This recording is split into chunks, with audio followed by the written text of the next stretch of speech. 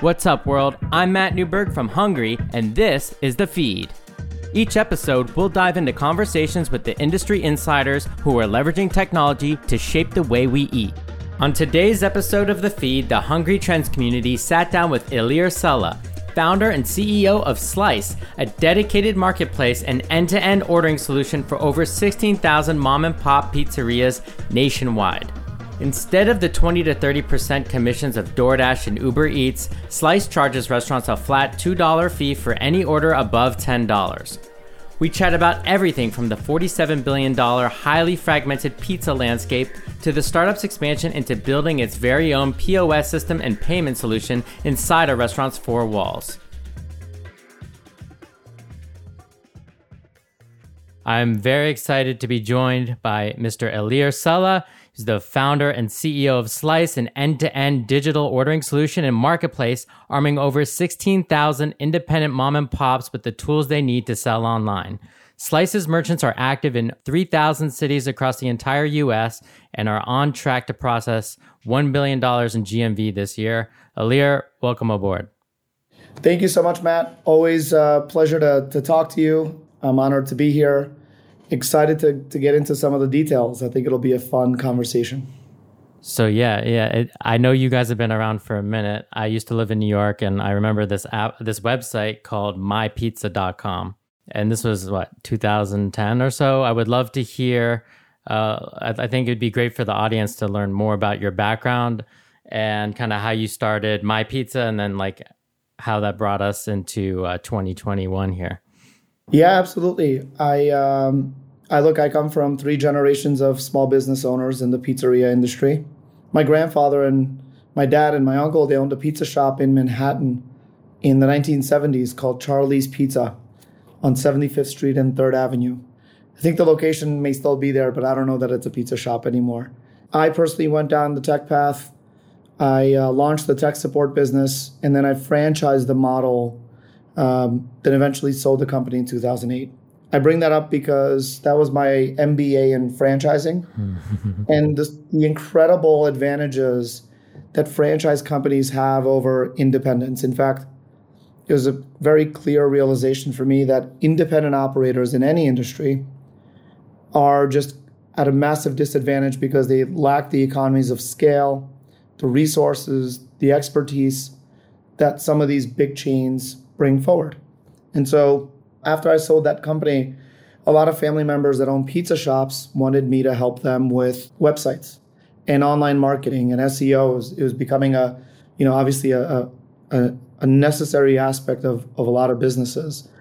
And as you know, like small businesses, they look at what the big chains are doing and they want the same thing. And so with the emergence of Papa John's and Domino's online ordering, it was everywhere. Every commercial was order online. Family members that own pizzerias wanted me to help them with websites and online ordering because that was my background. And so before rushing into sort of this next company, I decided to spend some time and study the industry. And I learned 3 things that were just, I think, incredible realizations and insights that helped me gain the conviction to move forward. So one was that the pizza industry in the US and globally, but specifically in the US, is massive, like secretly massive. So about $47 billion in revenue today passes through 77,000 pizza shops, primarily pizza restaurants across the US. That's an annual number. The second thing I learned was that I was actually operating with the assumption that the big chains make up the majority of the industry. It's actually the opposite. 75% of all locations are non-big pizza, as I call it. So Domino's, Pizza Hut, Papa John's, Little Caesars, collectively they make up about 25% of all locations. And the third thing was that as I zoomed into especially Domino's and Papa John's and looking closely at their business model and their acceleration, what I learned was that e-commerce was driving this incredible virtuous cycle. And we'll get into the details of why. But in 2010, I think Domino's was already about 30% digital. led by their best-in-class nationwide rewards program, sort of gated to their mobile and website product. And the locations, the Domino's franchisees were starting to break away in terms of same-store sales. And it was just awesome. And so what I realized was that because of the independent nature of the majority of this industry, that there was a new business model to be created that can help independents be in business for themselves, not by themselves, and ultimately realize the same values and benefits that franchisees benefit from, and apply those to family-owned pizzerias, just like my own, and hopefully reach some scale so that we can convert into this massive community and pass those benefits on to each other. And so my original vision was to unite local pizza. And the brand was, to your point, mypizza.com. That was the website I was able to get, the domain name. And so that's what the brand became. I wrote a press release. In fact, it's still live today. If you search mypizza.com PR web, it'll come up June 7th, 2010. And the idea was to build the most valuable brand in the pizza industry, but in this case, powered by independence, and championing the authenticity and the creativity and the diversity of this amazing category. So launched in 2010 and bootstrapped for the next almost 6 years. Wow. And here we are today. So this is like, you've hinted at this before, but like Slice is kind of this like reverse franchise model. Is that correct? I don't know how many people are familiar with it. I don't know how many other types of businesses exist out there in the world that are kind of similar to this reverse franchise model, but I feel like it'd be an interesting place to start to just help people kind of start to understand why a reverse franchise model works for such a fragmented marketplace, where 75% of the sellers are independents. Yeah, and that's our goal. And what I realized was that we needed to sort of solve all the different points in this value chain, over time. And we're starting to get a lot closer to realizing that reverse franchise sort of model. But why is it important? Well, I would go to family members who kept asking me for these business solutions, specifically around e-commerce. And I would say, well, why didn't you open up a Papa John's? Like, why did you open up Matt's Pizzeria? And the realization for me and the lesson was that most small businesses and most independent operators go into business because they're really passionate about a craft. Like, they love what they do. They want to turn their passion into a business. And the franchise model has one fatal flaw, in my opinion, which is it actually eliminates this creative freedom, solves all the business points, but also the trade-off is that you can't bring your authentic self. And so the byproduct of that is thousands of people launching pizza shops every year, as if like no one ever did this before, right? Just solving every problem from step one. The second thing I learned was that even if the tools were available, I mean, in 2010, most pizza shops, in fact, even today, a lot of pizza shops don't even have a website. And so having tools or providing the tools to independent operators is only half the battle, because that assumes that this person is now going to have the resources, the time, and the know-how to leverage the tools in order to drive that business success. And then 3, by default, if they are operating independently and they're not leveraging some of these economies of scale like data, buying power, shared services, well, doesn't matter. Their pricing is never going to be better than the franchise options like Domino's. Their customer experience won't be as good because they won't have the data to be proactive. Their delivery times will be slower. So it's just this like completely inefficient process because it's an independent operator. And this person is usually making food. They're having to answer the phone. They're having to service customers who are at the front desk or front sort of display. And so what I realized was that like it's not just about the tools, but it's really more about this managed solution where Slice becomes an extension of, or back then My Pizza, but it becomes an extension of these businesses so that we solve the problems and manage the solution for them. And so collectively, what we are now capable of, and we can get into some of the more recent product developments and solutions, is that a pizzeria can plug into Slice and they can focus on their craft and their passion and their creativity and their awesome customer sort of relationships that they know personally, and allow Slice to handle this digital transformation.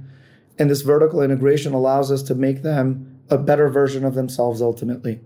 And so if you fast forward into 21 and now going into 22, we're really excited about allowing not only existing operators who have one location and want to open up a second, but also new operators who, instead of like going to Domino's and paying $1 million to launch a pizzeria, they can launch their own version of it.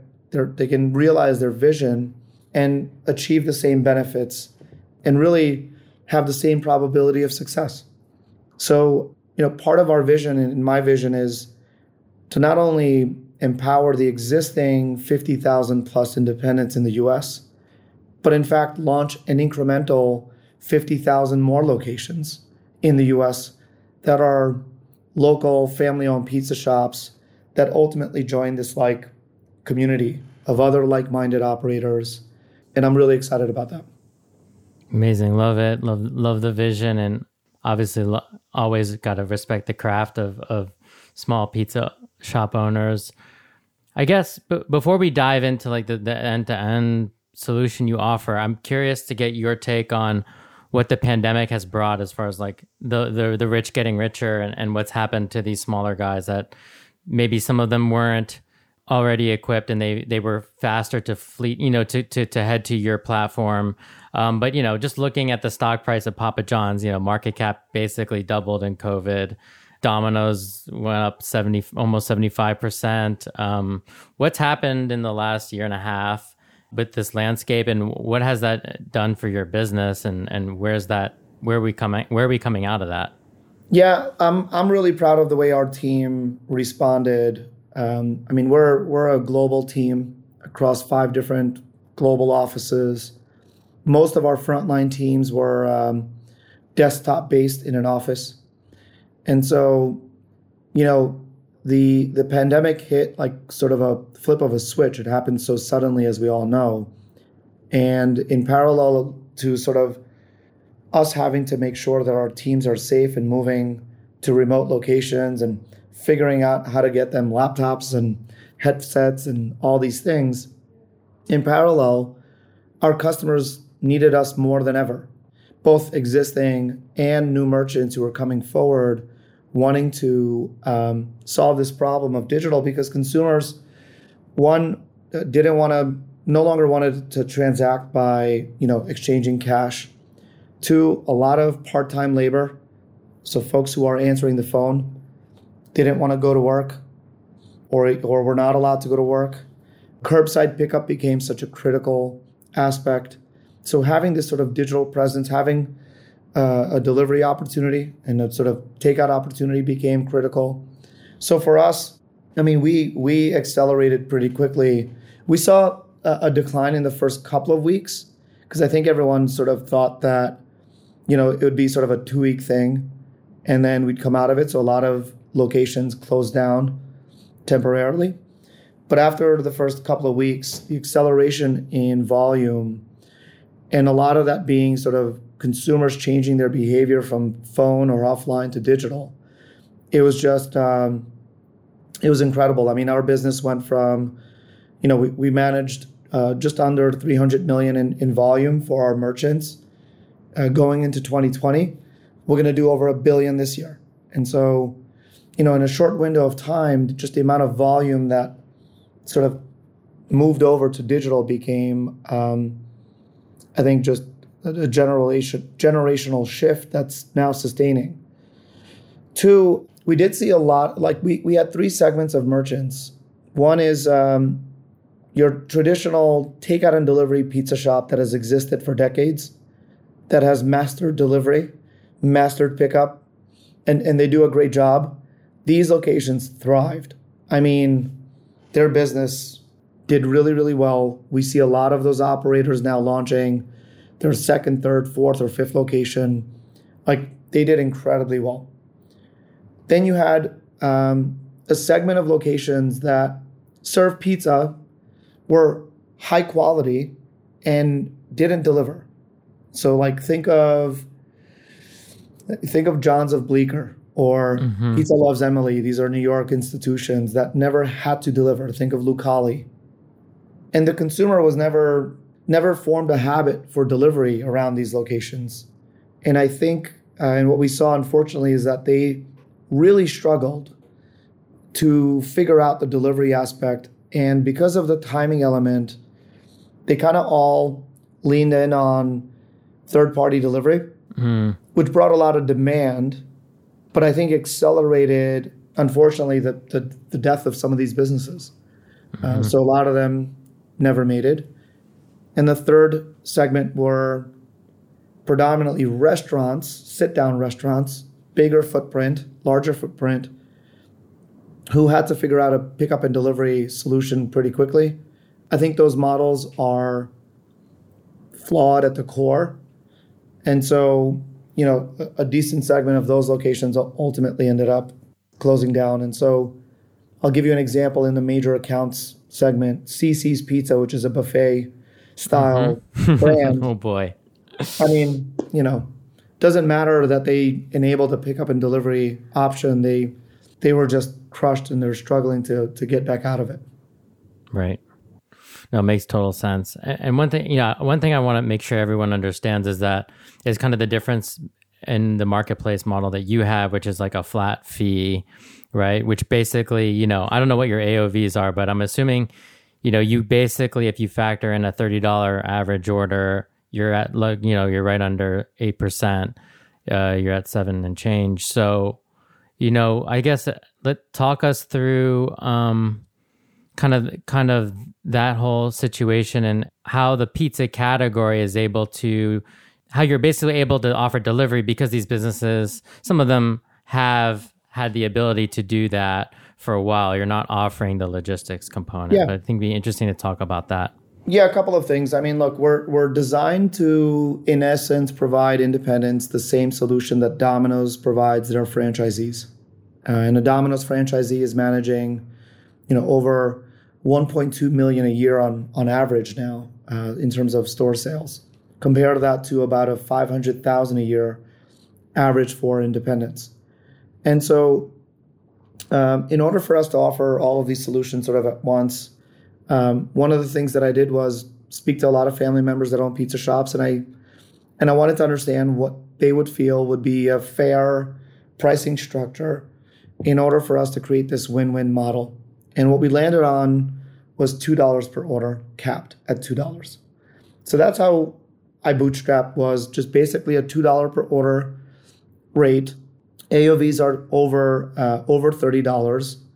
And so in essence, it's this sort of capped fee that amounts to about, somewhere between 6 and 8%.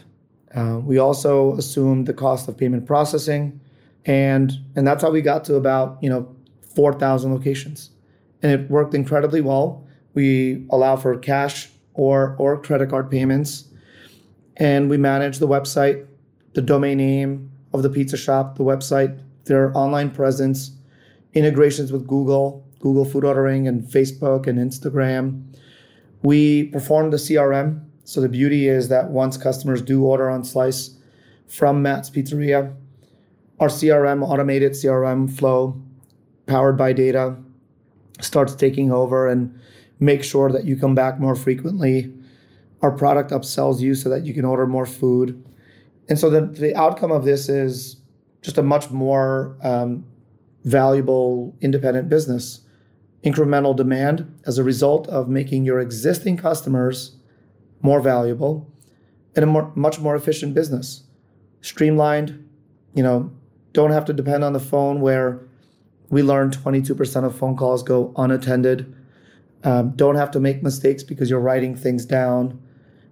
So ultimately, it just became this incredible win-win model. And I'll give you the example. We have some awesome partners, and I use this one pretty often, which is Billy's Pizzeria in Crown Heights, Brooklyn. As we started to scale our revenue for Billy's, but once we started managing about 50% of their business, which is where we are, or close to it today, the cost to Billy's was what they would have to pay one half of one employee using this model of $2 per order. And, what employee of any business is driving, hundreds of thousands of dollars per year in revenue, taking on the responsibility of serving those customers, answering customer service calls, you name it. And once we realized that was the winning formula, we just sort of chose to scale that way. But we're designed as a core partner. We're designed as to be an extension of these businesses. So when you're dealing with the CRM, one thing I was thinking is like one of the problems with a lot of marketplaces is that customers start to decouple the idea, or like they can't really decouple a restaurant from the app, and they think, I'm hungry, let me launch DoorDash. I'm, need a ride, let me open Uber. I need groceries, let me launch Instacart.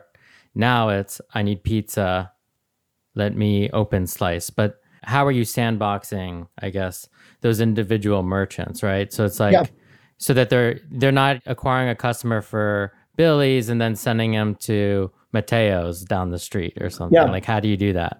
Well, let me zoom out. One, we manage a direct product for each one of our merchants, and that is a one-to-one relationship. That is Ilir connected to Billy's Pizza, and we manage that transaction. Same for Billy's Pizza on Google Food Ordering.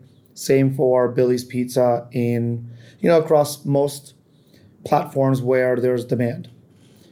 Then we've got our marketplace product, which we believe is the winning model for a handful of reasons.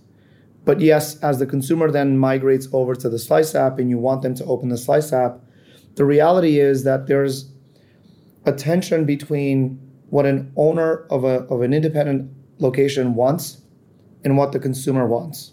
And what we learned is the following. Owners believe that every customer needs to be loyal to them, or at least their customers. And the consumer is in fact loyal to about 4 or 5 local pizza shops equally. They have their 4 favorites, and they just want the experience with those 4 locations to be incredibly streamlined, inexpensive, rewarding as we call it. They want it to be trusted, and they want it to just be like super quick.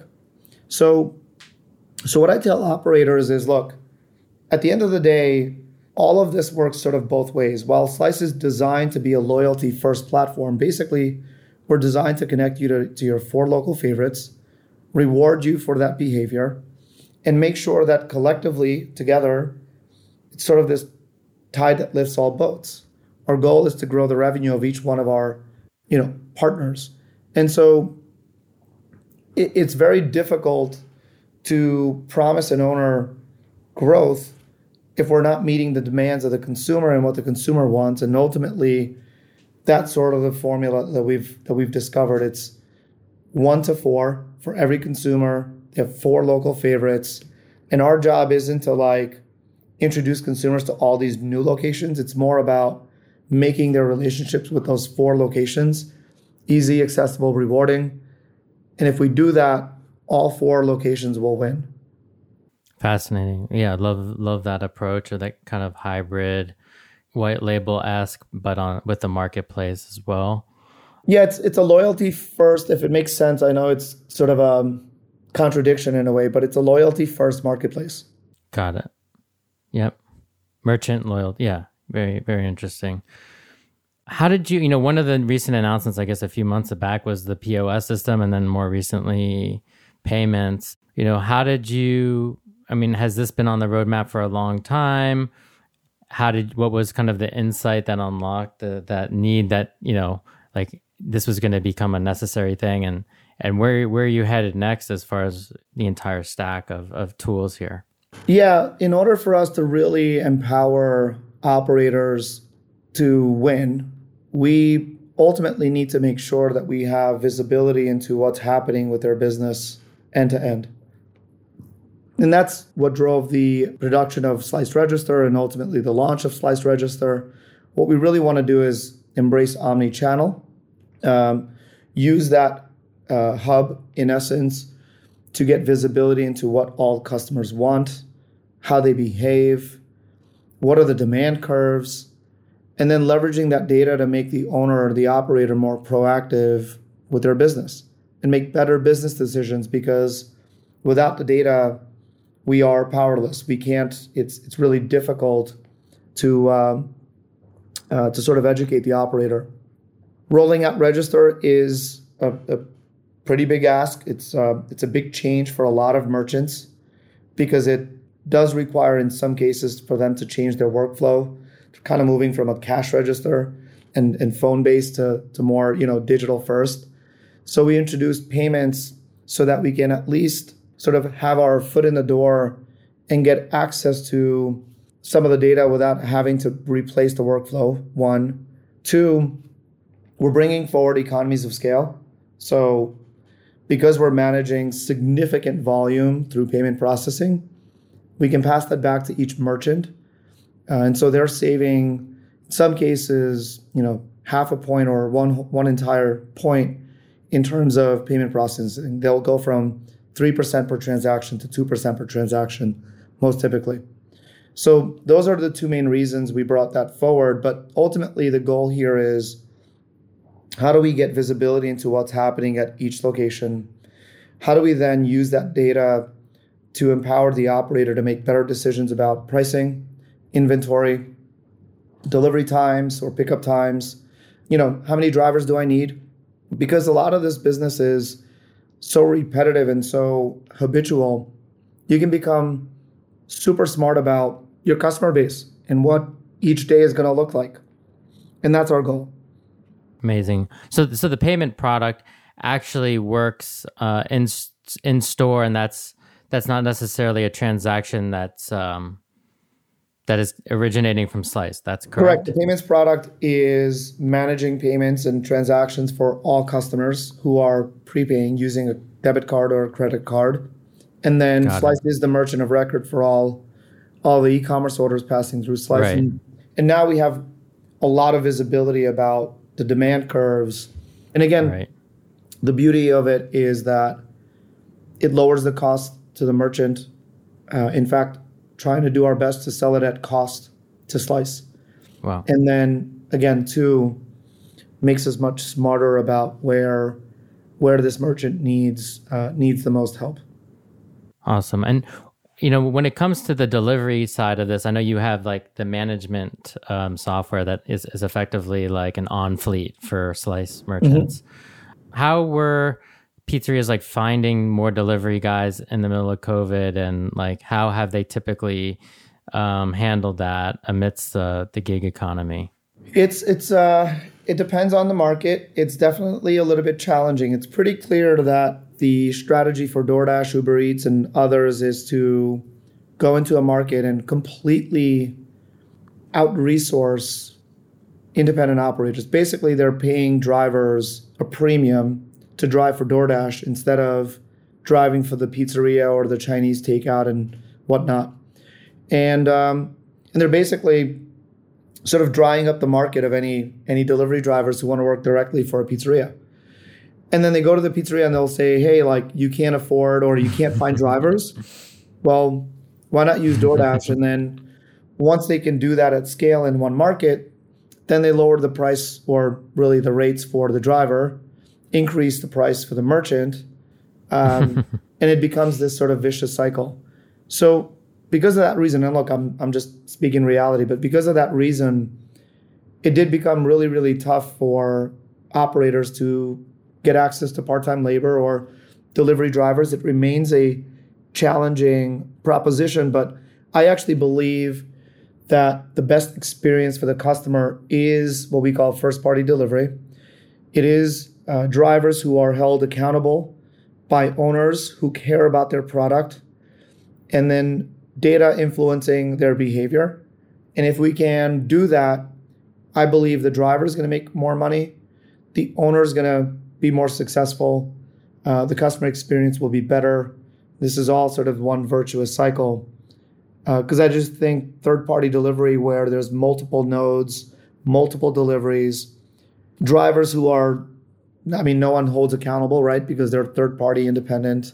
Ultimately, the end product for the consumer is just not good enough. It just isn't. So, yeah, I definitely believe in first-party delivery.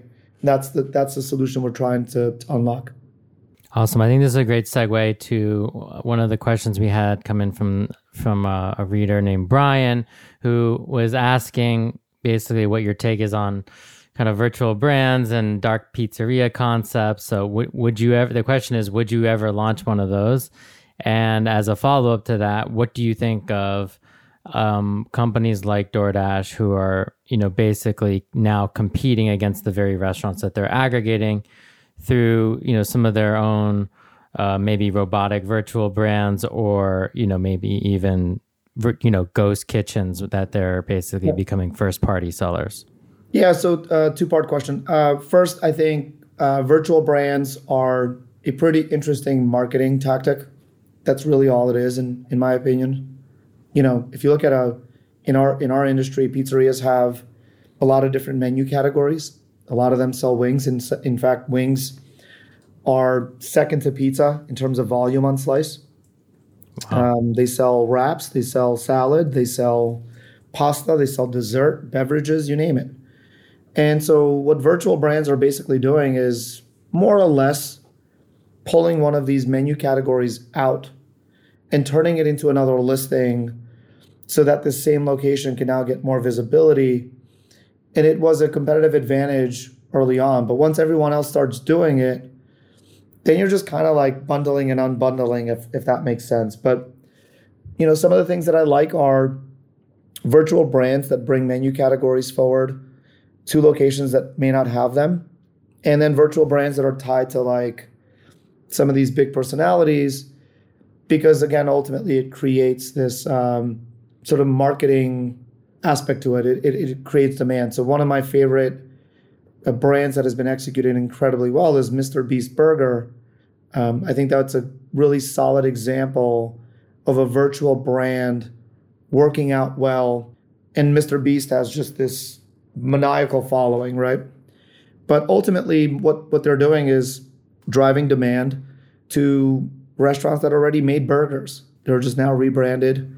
And obviously, they have some level of consistency. I don't know how consistent it is, but they try to create some level of consistency in terms of what these burgers are like. So, I think it's interesting. For the most part, I truly believe it's more of a marketing tactic, and it's interesting. I thought you were going to say Bitcoin pizza for a second, but I guess not. Well, Pomp is a good friend, and it's yet another example, right? It drove some demand and awareness to the local restaurants. My concern is when the brand starts trying to become sort of a competing brand. Like, I think we need less Bitcoin pizzas, with all due respect, and more focus on what makes John's of Bleecker special. I think we need more local brands, less national brands. And so that's what Slice is about, is local brands, which is why we've kind of stayed away from these sort of homogenized national brands, because I think national brands are already, I don't know, I'm not so excited about. I'm excited about local brands with local stories, with rich history, unique aspects. And I want that debate of what is the best pizza in neighborhood A and like why, right? We want to really make sure that debate lives on for decades to come. The second part of that is DoorDash. So look, DoorDash is what's called a three-sided marketplace for those that may not be aware of the business model. So is Uber Eats, so is Postmates, and so on and so forth. And so they have three sides because they have to make sure that the consumer, the restaurant owner, and the driver all make money out of one transaction. So one single transaction. And this transaction can be made outside of DoorDash. And so you can't really charge too much more, right? Like it's got to be comparable price to like calling. Well, then the money has to come from somewhere, right? How are all these three parties getting paid or getting value? And the price point is almost equal to calling for the consumer. And so they get paid two ways. One is 30-40% take rates for the merchant, which is insane, but some pay it. And then the other is just subsidies by investors. So they raised, boatloads of money, and they will subsidize the transaction in order to create this sort of winner-take-all dynamic where once all the demand is there, then they can sort of play around with pricing. And, interestingly, in a once-in-a-lifetime moment, pandemic, everyone's staying at home, somehow DoorDash still didn't really make money. And so the question is like, when will they? Well, the answer to that is when they figure out how to automate one of those three sides. Well, let's put the consumer aside because you can't automate the consumer. You can't just like fabricate demand. So put that to the side. That means they have to replace either the merchant or the driver. Mm-hmm. And so if we snap our fingers and tomorrow there's autonomous delivery, DoorDash will be an awesome business because they no longer have to pay drivers. And that part of the equation is completely solved. High margin because it's predominantly software, and off they go. Or they have to replace the merchant. So they have to replace sort of the same restaurants that they aggregated. They have to own that side of the equation. And today, that is a lot easier than autonomous delivery. And so what DoorDash is doing is not only starting to sort of buy robots. I know, Matt, you kind of spoke to this in one of your posts about was it Sally, the robot? Mm-hmm. Chowbotics acquisition, yeah. Yep. So that there's an acquisition where they bought a salad making platform that they can plug in to different locations that they either own or partner with. And now that robot, in essence, is making product directly for DoorDash, but DoorDash doesn't have to pay that robot a merchant fee or for the food. So they own the entire sort of value chain on the merchant side. The other thing that they're doing is just basically building hundreds of call it dark stores where they can store both commoditized products, CPG products, but also are testing, unique menu items that they're basically learning are in high demand in each local market based on what their local merchants are selling. So I think a combination of these things is really what's leading to DoorDash sort of investing heavily in owning its own supply instead of selling somebody else's. Yeah, it's very reminiscent of Amazon basics, as I like to say. Yeah, interestingly though, like Amazon went from first party to third party. Amazon went from owning most of its products and selling most of its own products to now the vast majority of Amazon is actually marketplace products. They actually don't sell their own products, but they do sell the services that enable those products to be sold, like fulfillment center, logistics, et cetera, et cetera. But it's going to be an interesting next, call it 5 years. Okay, so a question from our reader. I don't know if this is sarcastic or not, but he says, do you plan to hurt Domino's a little or crush them? I admire Domino's. I think Domino's is a best-in-class business. Pizza is not a winner-take-all industry. The beauty is that there is room for Domino's, which is, now a $15 or $20 billion company. I think it's $20 billion now. They have 6,000 locations in the U.S. They do very well. And there are about 55,000 small business restaurants that are pizza restaurants in the U.S. that collectively manage about $30 billion in transactions. And so, I think there is room for a Domino's and a local pizzeria. What I do want to make sure is that, our mission is to keep local thriving. So our goal really is to make sure that at least we sort of bridge the gap and level the playing field for independent operators who are passionate about their own product and their own craft. We have another reader is asking, I know, could you speak to, is Billy's the highest volume shop on your platform? No, we have locations on Slice now that are fast approaching about $1 million a year in volume just on Slice. Wow. And a lot of that is incremental. And Slice becomes really their core partner. Like we're the ones who are managing most of their volume. And so you're saying that those guys are seeing over 50% of their sales come in from Slice? Yes. And it's important because a relationship with a DoorDash, as an example, makes it impossible. The economics are impossible. Like, it is impossible to make the economics work where DoorDash is managing more than 50% of the volume for a merchant. The merchant would be out of business. At a 30 or 40% take rate, you cannot sustain that level of e-commerce, in terms of volume. And e-commerce is critical to success. Totally.